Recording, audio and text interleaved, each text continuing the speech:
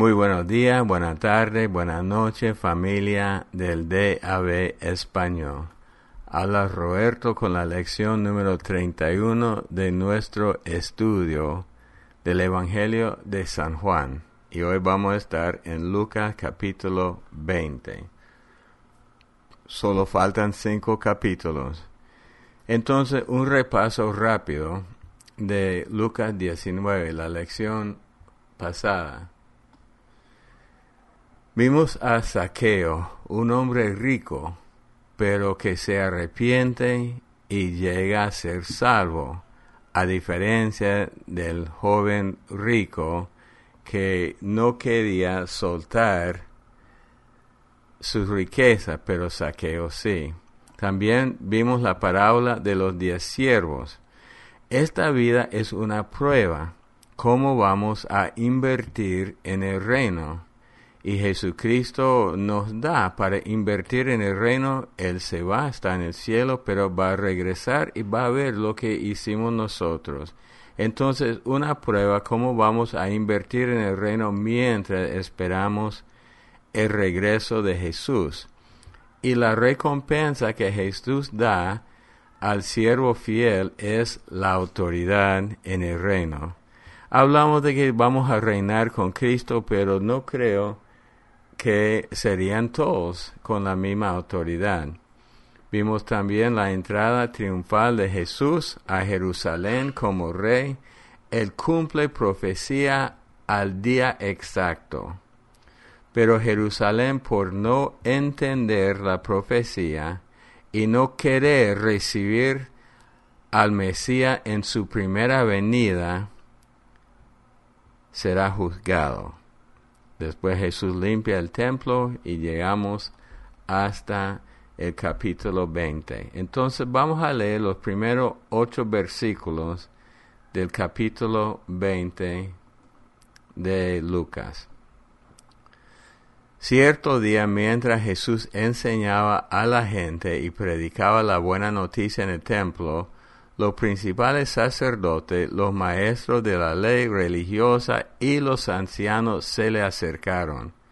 ¿Con qué autoridad haces todas estas cosas?, le reclamaron. ¿Quién te dio el derecho? Primero, déjeme hacerle una pregunta, le respondió él. ¿La autoridad de Juan para bautizar provenía del cielo o era meramente humana? Ellos discutieron el asunto uno con otro. Si decimos que provenía del cielo, preguntará por qué nosotros no le creímos a Juan. Pero si decimos que era meramente humana, la gente nos apedreará porque están convencidos de que Juan era un profeta. Entonces finalmente contestaron que no sabían. Jesús respondió, entonces yo tampoco les diré con qué autoridad hago estas cosas. Es la astucia de Jesús. Claro, él les hubiera dicho, viene de Dios y se comprueba con los milagros y las señales que hago yo. Pero él usa su astucia y no se deja caer en la trampa de ellos. Porque si él hubiera dicho del cielo, entonces ya comienza este relajo entre todos. Y ellos no tenían ni la menor deseo de conocer la verdad. Su deseo solamente es hacerle a Jesús caer en una trampa. Pero Jesús usa mucha astucia y ellos se callan porque tienen miedo a la gente. El versículo 9 al 19 es la parábola de los agricultores malvados y todo tiene que ver con los judíos y cómo tratan y cómo rechazan al ungido de Dios porque ellos mismos querían construir su propia religión y todo esto se ve en esa parábola. Entonces vamos a leerlo todo, del 9 al 15. Jesús dirigió nuevamente a la gente y les contó la siguiente historia. Un hombre plantó un viñedo, lo alquiló a unos agricultores arrendatarios y se mudó a vivir a otro país por varios años. Otra vez estamos viendo lo que le va a pasar a Jesús. Llegado el tiempo de la cosecha de la uva, envió a uno de sus siervos para recoger su parte de la cosecha. Pero los agricultores atacaron al siervo, le dieron una paliza y lo mandaron de regreso con las manos vacías. Así que el dueño envió a otro siervo, pero a este también lo insultaron, le dieron una paliza y lo despacharon con las manos vacías. Entonces envió a un tercer hombre, a quien lastimaron y echaron a patadas. ¿Qué haré?, se preguntó el dueño. Ya sé, enviaré a mi querido hijo, sin duda a él lo respetarán. Sin embargo, cuando los agricultores vieron al hijo, se dijeron unos a otros: aquí viene el heredero de esta propiedad. Matémoslo y nos quedaremos con la propiedad. Entonces lo arrastraron fuera del viñedo y lo asesinaron. ¿Qué creen ustedes que hará con ellos el dueño del viñedo?, preguntó Jesús. Les diré, irá y matará a esos agricultores y alquilará el viñedo a otros. Qué terrible que suceda algo así, protestaron los oyentes. Entonces un hombre, tomando en cuenta, yo quiero que todos ustedes piensen un momento en el significado cuando se trata de los judíos. El judío quería tener el viñedo, su propia religión, rechazando al dueño verdadero. Entonces entremos así. Un hombre alquila su propio viñedo y espera recibir su parte de la cosecha. Pero ellos, queriendo tomar control del viñedo, maltrata a los siervos. El significado: Dios es dueño de todo. Pero Él incluyó a los judíos en su plan para llevar el mensaje al mundo y nos incluye a nosotros después de la gran comisión de ser parte de eso. Por eso los fariseos siempre atacaban a Jesús y, según esta parábola, atacaban a todos los profetas que venían antes. Algunos mataron, algunos maltrataban.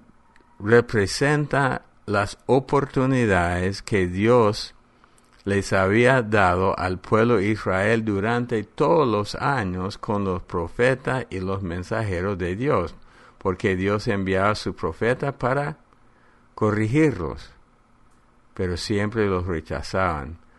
Por fin llega el Hijo, Jesús, y los supuestos dueños, los que dominaban la religión, los que rechazaban a Jesús para mantenerse dueños de la religión judía, lo matan. El significado es muy obvio. Versículo 17 a 19. Jesús lo miró y le dijo: entonces, ¿a qué se refiere la siguiente escritura? La piedra que los constructores rechazaron ahora se ha convertido en la piedra principal. Salmo 118 que vamos a leer. Todo el que tropiece con esa piedra se hará pedazos, y la piedra aplastará a quienes les caiga encima. Los maestros de la ley religiosa y principales sacerdotes se arrepintieron. Querían arrestar a Jesús en este mismo momento porque se dieron cuenta de que contaba esta historia en contra de ellos, pues ellos eran los agricultores malvados, pero tenían miedo de la reacción de la gente.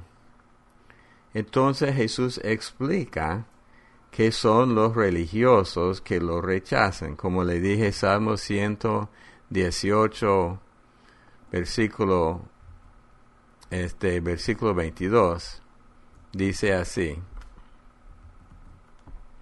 la piedra que los constructores rechazaron, ahora se ha convertido en la piedra principal, o la piedra del ángulo.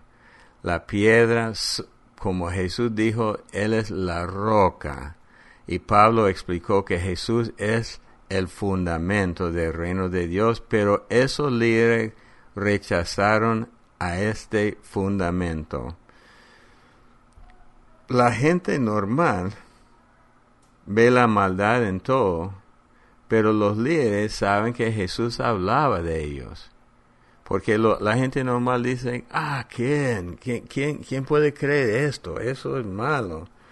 Pero los líderes saben que Jesús hablaba de ellos y están enojadísimos. En vez de ser como Zaqueo y convertirse y aceptar el reino de Dios, ellos solo se enojan y por miedo de la gente cambian su estrategia, que vamos a ver en los próximos versículos.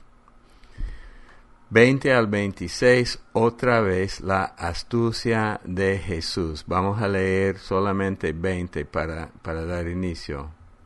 Versículo 20 de Lucas 20. Esperando su oportunidad.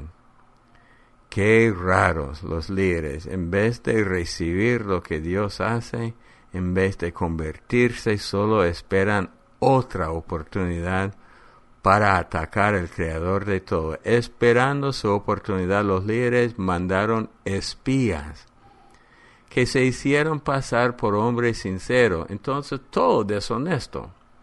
Trataban de hacer que Jesús dijera algo que pudieran informar al gobernador de Roma para que lo arrestaran. Todo un engaño para proteger su religión. Entonces, nunca son sinceros, solo ponen trampas. 21 al 26, leamos. Maestro, le dijeron, sabemos que dices y enseñas lo que es correcto y no te deja influir por lo que piensan otros. Enseña con verdad el camino de Dios.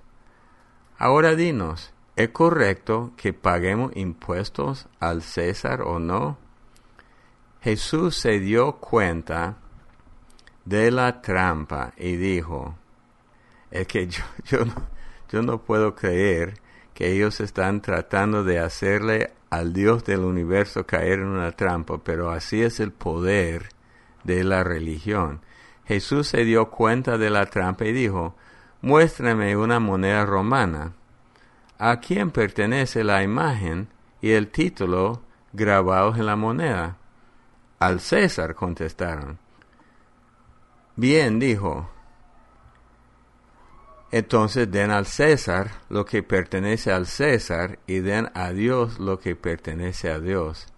Así que no pudieron atraparlo por lo que decía en público.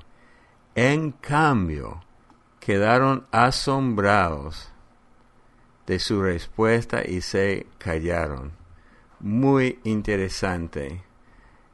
Ellos, porque no tenían la autoridad de imponer la pena de muerte, como antes tenían, pero con los romanos, ellos perdieron la autoridad de imponer la pena de muerte. Entonces ellos quieren usar a los romanos para matarlo.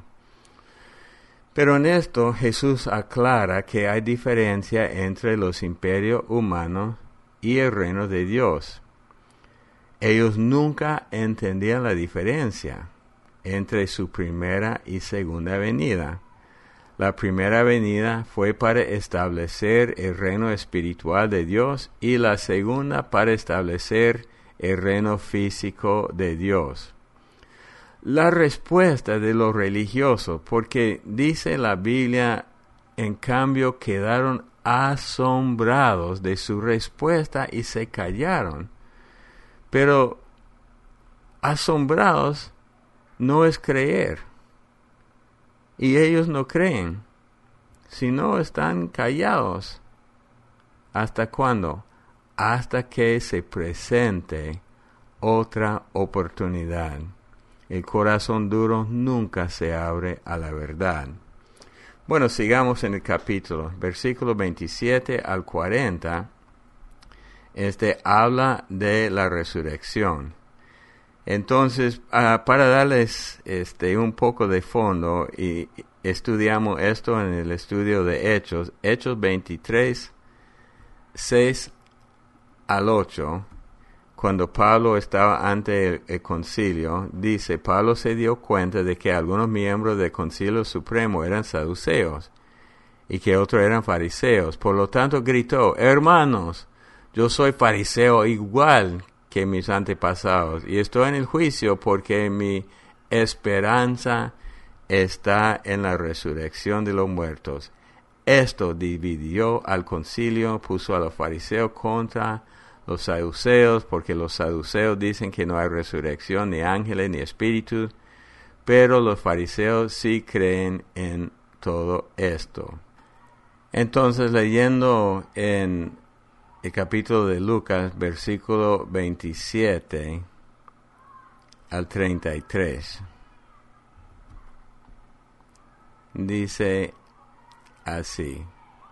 Después se acercaron a Jesús algunos saduceos, y ya acabo de leer el problema entre los saduceos.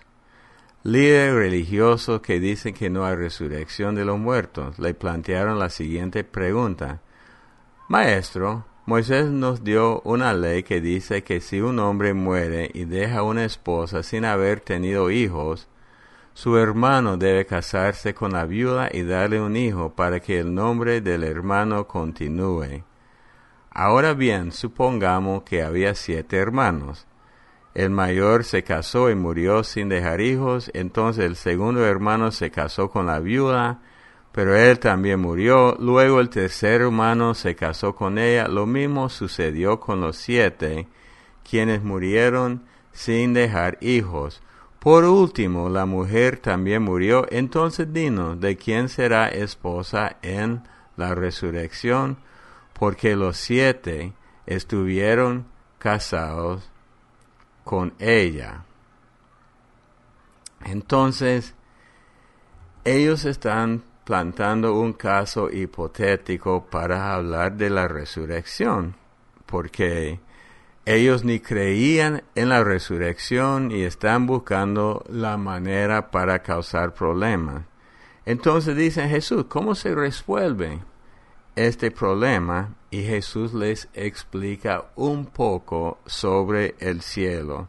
34 al 36.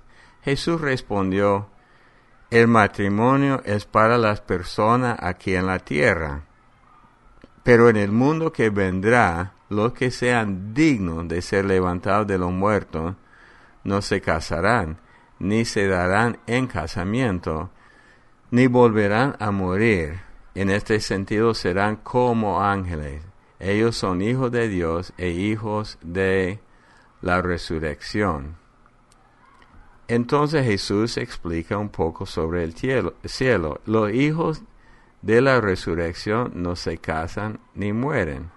Algunos se preocupan, entonces no voy a reconocer a mi esposa, no voy a tener relación. Jesús no está diciendo eso. Solo dice que no se casan en el cielo. En este sentido, Jesús explica que son como los ángeles. No se convierten en ángeles, porque los ángeles son una creación menor que los seres humanos. Son siervos sirviéndonos a nosotros, pero serán como los ángeles. A veces, yo oí una vez un señor, se murió su esposa y su niña llorando. Él le dijo, pero su mamá ahora es un ángel en el cielo, porque Dios la necesita.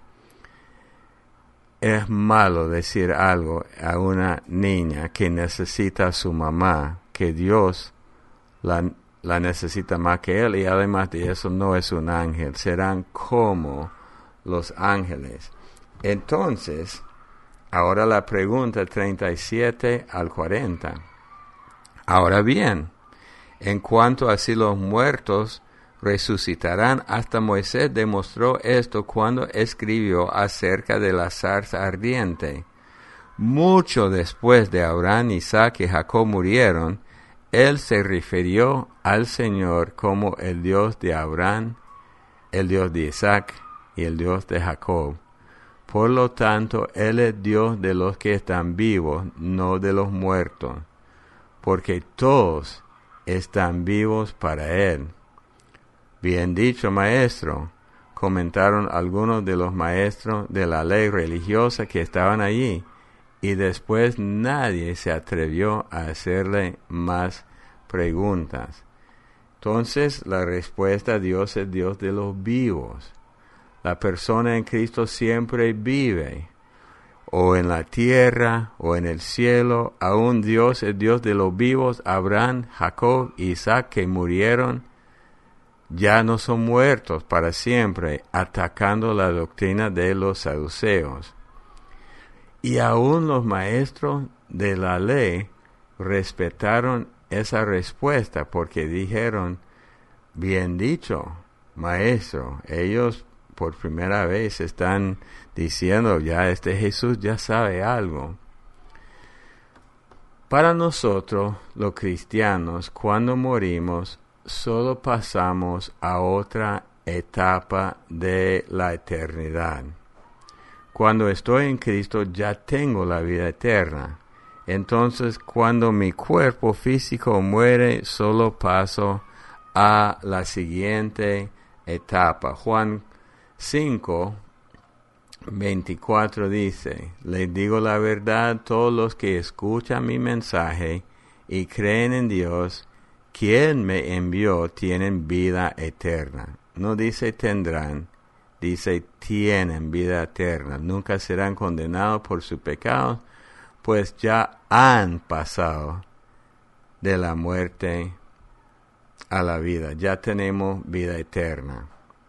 Bueno, regresando a Lucas 41 al 44. Entonces Jesús les planteó una pregunta. Ahora Él les está preguntando: ¿cómo es que se dice que el Mesías es hijo de David? Pues David mismo escribió en el libro de los Salmos, en el Salmo 110, el Señor le dijo a mi Señor: siéntate en el lugar de honor a mi derecha, hasta que humille a tus enemigos y los ponga por debajo de tus pies. Si David llamó al Mesías Señor, ¿cómo es posible que el Mesías sea su hijo? Jesús les está haciendo una pregunta de Salmo 110:1. Explica cómo Él, como hijo de Dios, existía antes de su antepasado David. Pero les cuesta a todos ellos entender esto. Quiero leerles algo un poco, tenemos tiempo, Colosenses 1, 15 al 20. Dice así: Cristo es la imagen visible del Dios invisible. Él ya existía antes de las cosas fueran creadas y es supremo sobre toda la creación.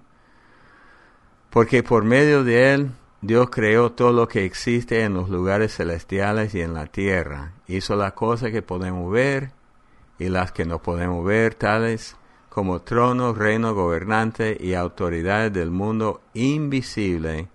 Todo fue creado por medio de Él, Cristo, y para Él. Él ya existía antes de todas estas cosas y mantiene unida toda la creación. Cristo también es la cabeza de la iglesia, la cual es su cuerpo. Él es el principio supremo sobre todos los que se levantan de los muertos. Así que Él es el primero en todo. Pues a Dios en toda su plenitud le agradó vivir en Cristo. Y por medio de Él Dios reconcilió consigo todas las cosas. Hizo la paz con todo lo que existe en el cielo y en la tierra por medio de la sangre de Cristo en la cruz. Cristo existía antes que David. La razón por la cual los fariseos no creían esto es porque no querían entender las Escrituras. Bueno, para terminar el capítulo 45 hasta el 47. Entonces, mientras la multitud escuchaba, se dirigió a sus discípulos y les dijo: cuídense de los maestros de la ley religiosa, porque les gusta pavonearse en túnica larga y suelta y les encanta recibir saludos respetuosos cuando caminan por la plaza. Y cómo les encanta ocupar los asientos de honor en la sinagoga y sentarse a la mesa principal en los banquetes. Sin embargo, estafan descaradamente a las viudas para apoderarse de sus propiedades y luego pretenden ser piadosos haciendo larga oración en público. Por eso serán castigados con severidad. Después de explicar quién es Él expone quiénes son los maestros religiosos y expone la hipocresía de ellos. Recuerdan, amaban ellos al dinero y uno no puede servir al dinero y a Dios. Ellos quieren ser respetados por todos, andan ropa espléndida, hacen oraciones en público, pero a la misma vez se apoderan de las propiedades de viudas. Actualmente en esos días estaba escuchando un caso así, de una pobre viuda con un poco, pero como la gente estaba buscando quitarle su propiedad, y serán castigados severamente por su robo, por su injusticia y por mal representar a Dios, porque supuestamente ellos eran los representantes de Dios, pero mal representaban a Dios. Mi advertencia para ustedes: que tengan mucho cuidado con los religiosos que buscan la fama y la gloria y el dinero. Oremos. Padre Dios, te damos gracias en este día por tu palabra, por este capítulo de Lucas. Ayúdanos, Señor, no ser como los religiosos, no hacer cosas en público solamente para ser visto por los hombres, sino que hagamos lo correcto según tus principios, en el nombre de Cristo Jesús. Amén. Bueno, hermanos, que Dios lo bendiga y hasta la próxima lección.